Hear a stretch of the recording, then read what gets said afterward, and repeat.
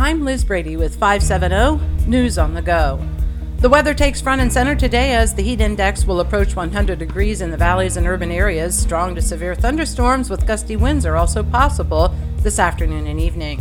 The search is on for a missing 2-year-old. Jalen Shaler was last seen last night around 8:30 in her bed at a residence in the 8300 block of Lycoming Creek Road. State police have listed her as a missing endangered person as she may be at special risk or harm. A Du Bois Town couple escaped from a fast-moving fire that destroyed their home on Cochrane Avenue late Wednesday morning. Paul and Stella Bauer discovered the flames on their back porch, and within minutes, the fire spread through their home, and a large column of smoke could be seen for miles. The Bauers told the Sun-Gazette there is little, if anything, that can be salvaged.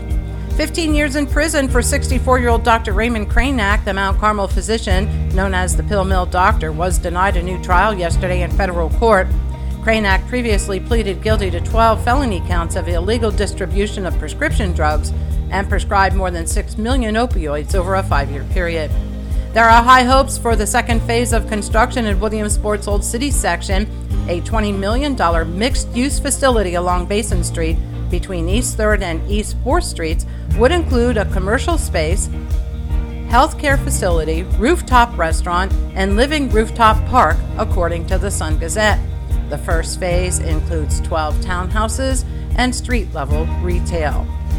Keystone Central School District students won't be going to class hungry this coming school year. All students will receive free breakfast and lunches for the 2022-2023 school year. The free food came about through a program for schools in high-poverty areas. Changes are coming for tip workers in Pennsylvania. If you tip your server Friday, they might get to keep more of it. The new law increases the amount of money an employee will receive when they get a tip paid with a credit card. Up until now, if a server received a tip on a credit card, the employer would deduct that credit card fee.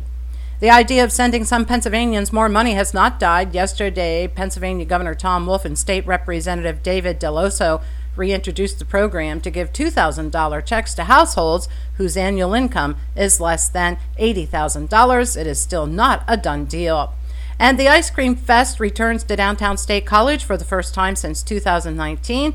The downtown fundraiser for the State College Downtown Rotary Club is Saturday from 11 till 3. I'm Liz Brady with 570 News on the Go.